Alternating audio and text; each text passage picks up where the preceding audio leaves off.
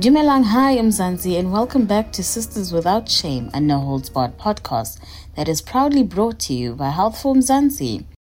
I'm your host, Noluthando Ngakani, and I'm here to hold your hand as you seek the answers to those mysterious bumps and aches you dare not speak of in public.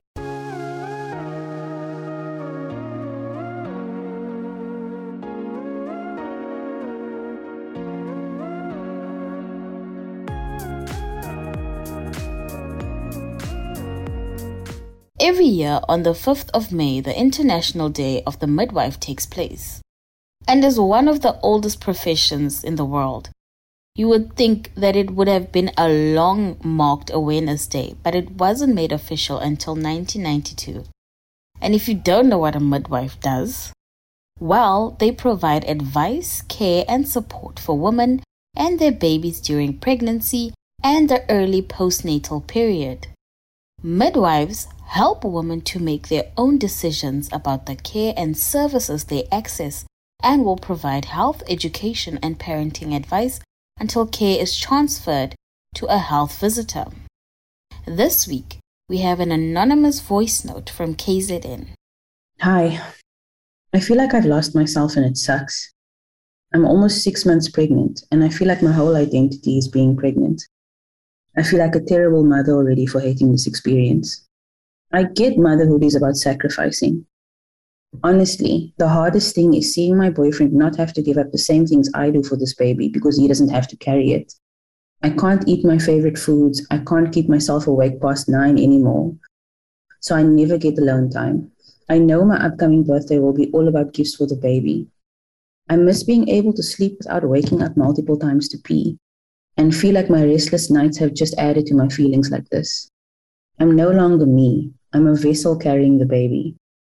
And I love this baby and I want the best for him or her. But I want to be me too. I have no other friends who are pregnant or have children, so I feel really alone.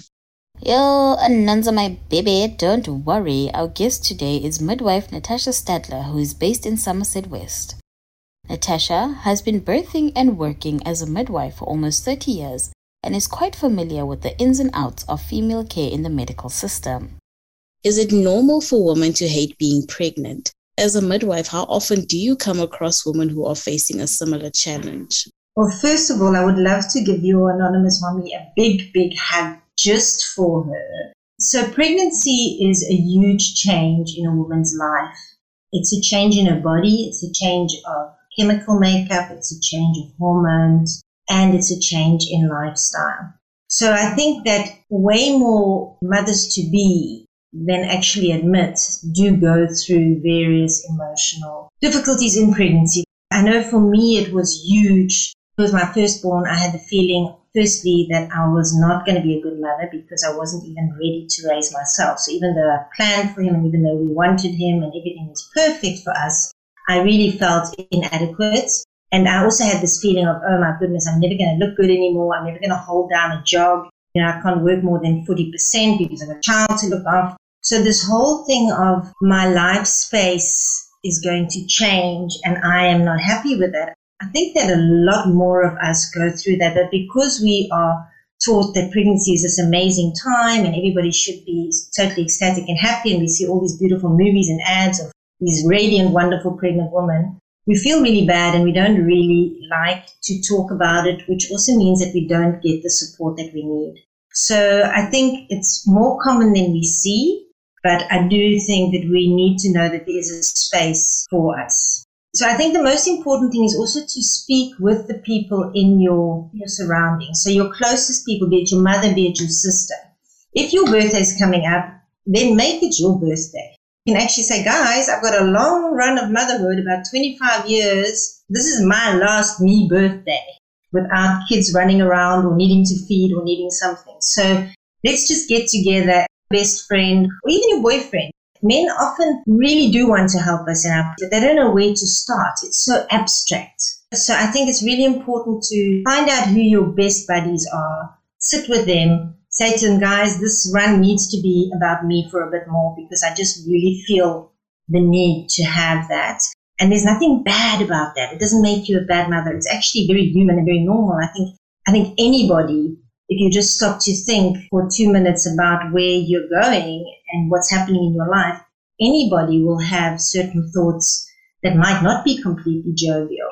So I think that is important. If those emotions grow and they are not manageable and you feel like they're not going away even though you have support, or if you have no support, then it is really important to maybe find some external support. That would be speaking to people like yourself that hold space for women. That would be maybe going to an antenatal class or an antenatal group, or if you are with a midwife, to actually speak to your midwife about these emotions. The most important thing is we have these emotions and we feel that they're not right, so we feel even worse about ourselves than we did before we had them. So I think the most important thing is to accept them for what they are, to realize that they're not the end of the world. There's a reason we are pregnant for 9 months, and that's because it gives us 9 months to get used to the idea. I assume also for bonding purposes.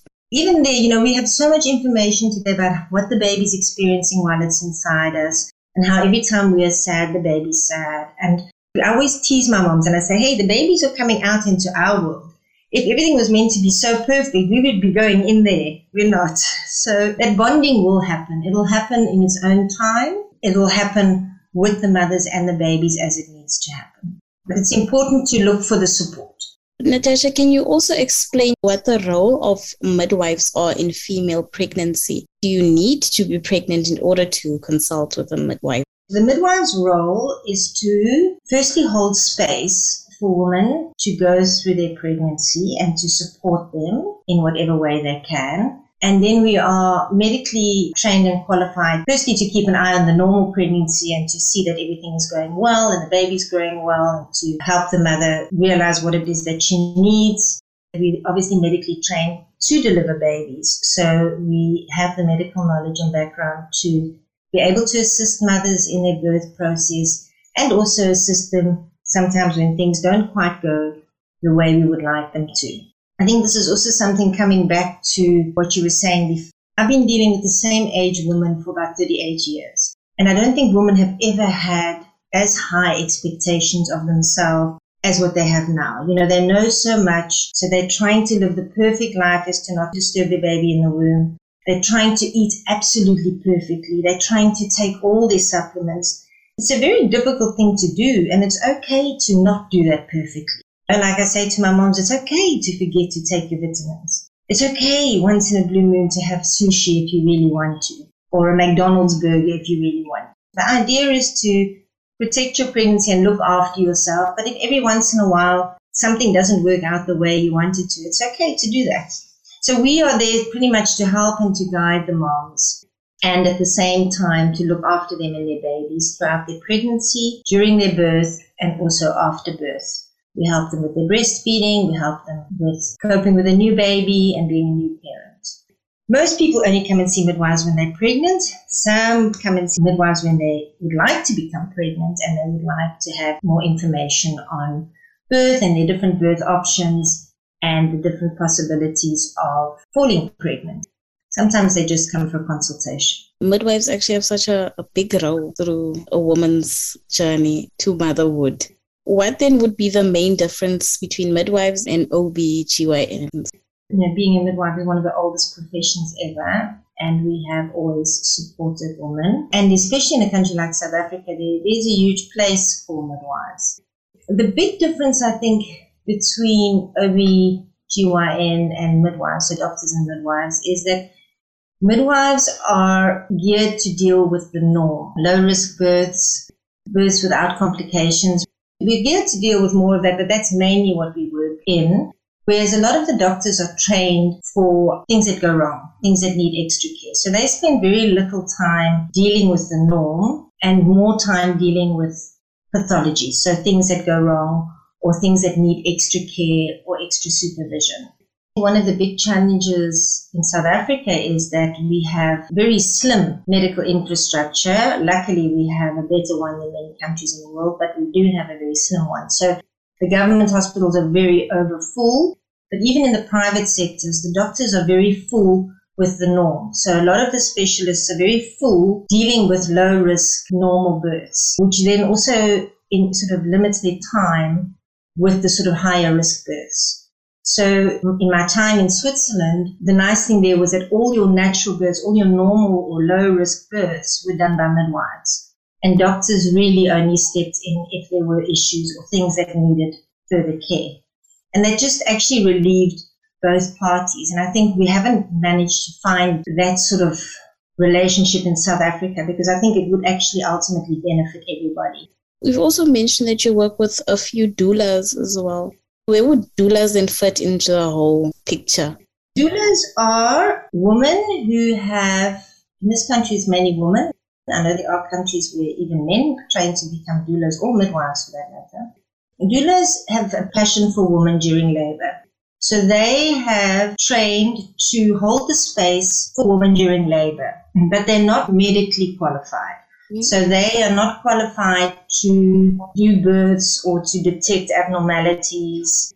Obviously, if you have a doula that's been working in the field for many years, she will be able to detect all these things very well as well, but it's not their training. So for me, it's a wonderful addition to the birth space. When I trained, midwives were also trained to do doula work. So we had a lot more time for our mothers to rub their backs, to listen to them, to rub their feet if they needed to help them cope with the birthing process. And now, as you get busier, that time gets less. And for me, I'm not 18 anymore. It's lovely to have that help. So someone else who's helping me with the care of my clients as well. So they wouldn't use the whole pain method during labor. I actually do want us to have the talk about pain relief during labor. So what kind of options should first-time mothers then be aware of? Before I jump into that, I just want to quickly talk to you about the concept of pain. There's ample scientific research that your pain level increases, I think it's by tenfold, through fear. So just because your body becomes more uptight, you can't relax, your body can't do what it needs to do. So fear is a huge concept in pain. And unfortunately, in the South African birth world, there is a lot of fear.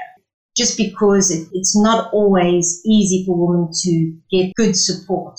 As I said, in Switzerland, women had one-on-one support. They either had a midwife at their side or they had a doula all the time. Here we have many women that walk into a labor space or a birthing space where nobody actually sees to them unless it's almost time for their head to pop out. So it becomes a very fearful space, and then those stories that circulate in the community become a fearful space.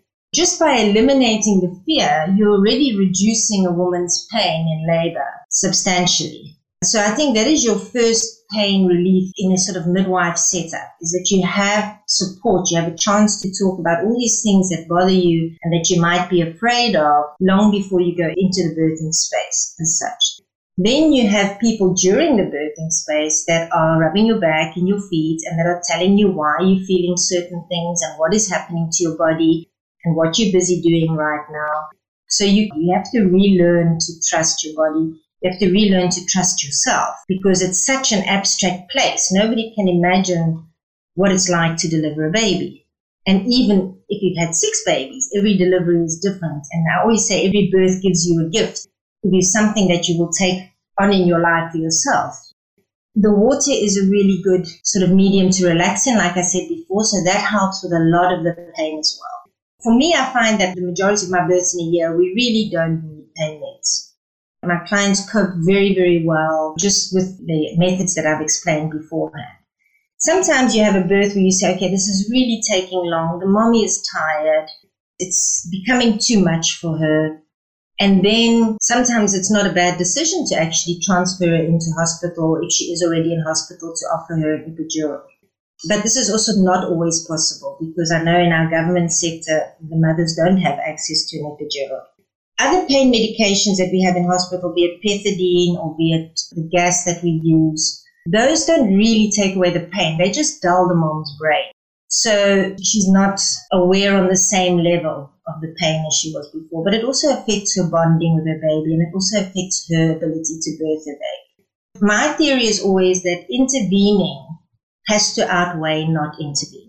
So if you are in a place where you can see things are just tough, the same with a C-section. If you can see, look, this birth is not happening, we've tried everything, we've held the space for this baby to come through, it's not happening, then one has to move through. Since you've brought up the C-section factor, when do we fall into that terrain of doing then an emergency C-section during the birthing process?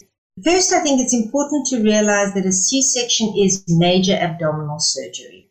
So even though it gets done a lot, South Africa has an 80% C-section rate, which is really not acceptable on a global level. That means that South Africa is saying that 80% of our women can't deliver their own babies.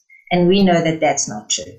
The risk factors of infection, of bleeding, of injuring other organs, they're all very real. They don't get spoken about, but they are very real.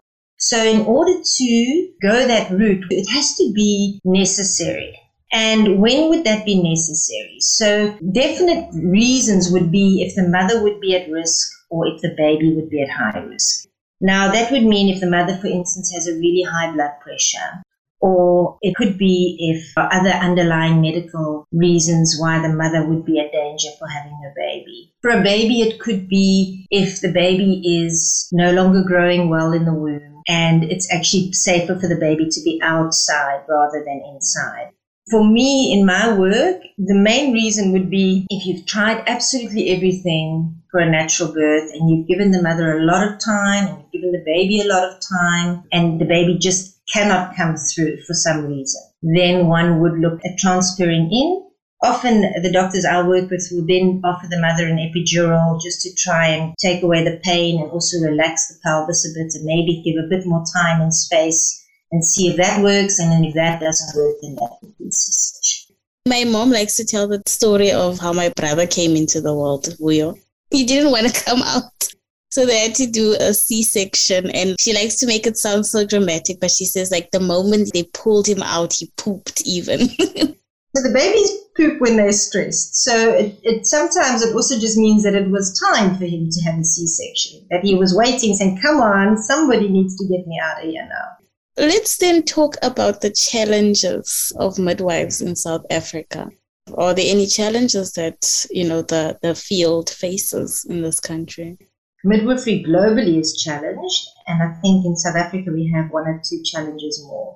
So I think the global challenge, and we have that in South Africa as well, is to identify and look after, protect the space of the midwife. Okay, so the midwife is not taking over from people who want to birth freely, which means people that want to birth on their own at home without any midwife, without any doctor. And they're not taking the space of the doctors who are birthing in hospital. They're holding the space for women who do not want to be in a hospital situation because they feel that birthing is not an illness. They feel that it's something that they can do out of hospital. Or they can't afford medical care and they're worried about state care. And it allows for this in-between space where the woman can be supported during pregnancy, during childbirth, and after to go through what they see as a normal, healthy process. The big challenge for midwives in South Africa is the lack of support, I think. So the system in South Africa is challenging in the sense that your private care is so expensive that the average person cannot afford it if they're not on medical aid. Unfortunately, our government care and our state care, not all of it, there's angels everywhere and there are some amazing state hospitals in this country, but there are also a lot which are either overly busy or just lacking the care and the time to actually look after women properly during their labor process and during the birthing process.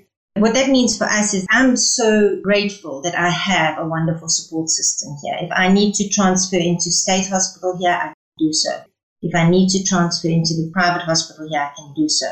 But there are many, many midwives, the majority of midwives in South Africa that do not have that support. That leads to the fact that they either hold a birth at home for too long, which they would under normal circumstances have transferred, or that they withdraw from their practice because they have nowhere to transfer to.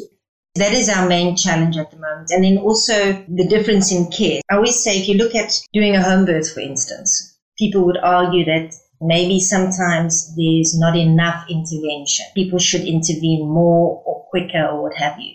And then having your hospital sector and your medical care, which is also becoming more and more fear-based just because of all the lawsuits and because of all the insurances and things, we have too much intervention.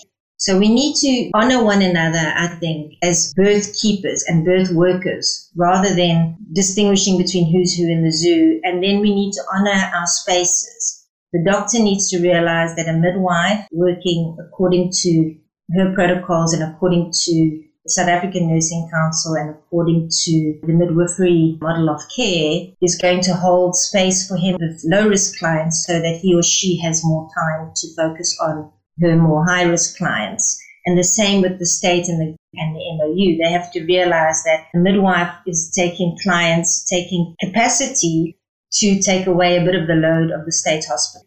For me, it just feels like midwives have such a pivotal role to play, and you do deserve that space in South Africa as well. We all need each other. I need a doctor if I need to transfer.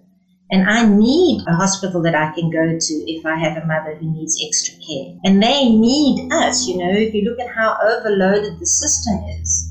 It should be a very smooth working together. And I think when we honor and respect one another and look after each other. So I have doctors that back me up, but that also means that it's my responsibility to work in a certain way that I'm not going to bring them clients that are suffering or that are too late so that they have to then sort out things that they shouldn't have to. And at the same time, they have to trust me that if I say everything is okay and that we can do it at home, that she will be safe and she will be looked after. I get the sense that the system doesn't trust women to do what they're built to do. What's worse is that women no longer trust women to do what they're supposed to do. So often my clients will say, I'm the only one in my friend circle that's having a home birth. All my friends say that I'm crazy. Out of my 6 friends, 5 are having elective C-sections. So we also need to relearn that we actually can do so much more than we think. When are mothers kind of at the risk of developing things like gestational diabetes? There's a lot of controversy regarding be it preeclampsia, high blood pressure, or diabetes in pregnancy and things like that. There are indications like, okay, we see it more with this type of mom or more with that type of mom, but there are no definite things. So I think the most important thing is for mothers to just try and be healthy in their pregnancy, to eat well, to rest well, to laugh a lot, to dance a lot, to not sit too long in their computer chairs, to get lots of fresh air, to get sunlight. If you do that, then you're already much lower risk. If you're going to be eating a lot of junk food, if you are going to be smoking throughout your pregnancy, those things will increase your risk. There are certain other factors, so there might be a history of gestational diabetes in the family, even though we can't say for sure that there is a link there. One would watch a mother like that a little bit more carefully. Thank you for joining this week's episode of Sisters Without Shame, Natasha.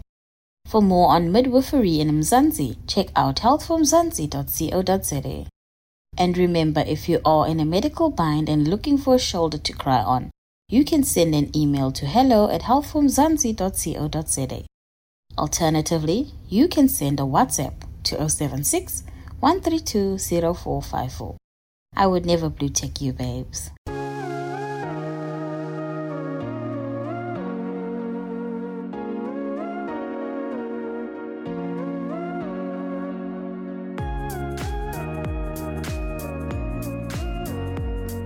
And what could be more beautiful than bringing new life into the world? Midwives truly are a gift to humanity. Control and safety in relation to pregnancy and childbirth have different connotations for individual women. But like Natasha said, you were built for this, babes. That brings us to the end of episode 40 of Sisters Without Shame, proudly brought to you by Health for Mzansi. From me, Lulu Ngakani, have a great week and remember to show your girl some love by sharing this podcast with a friend.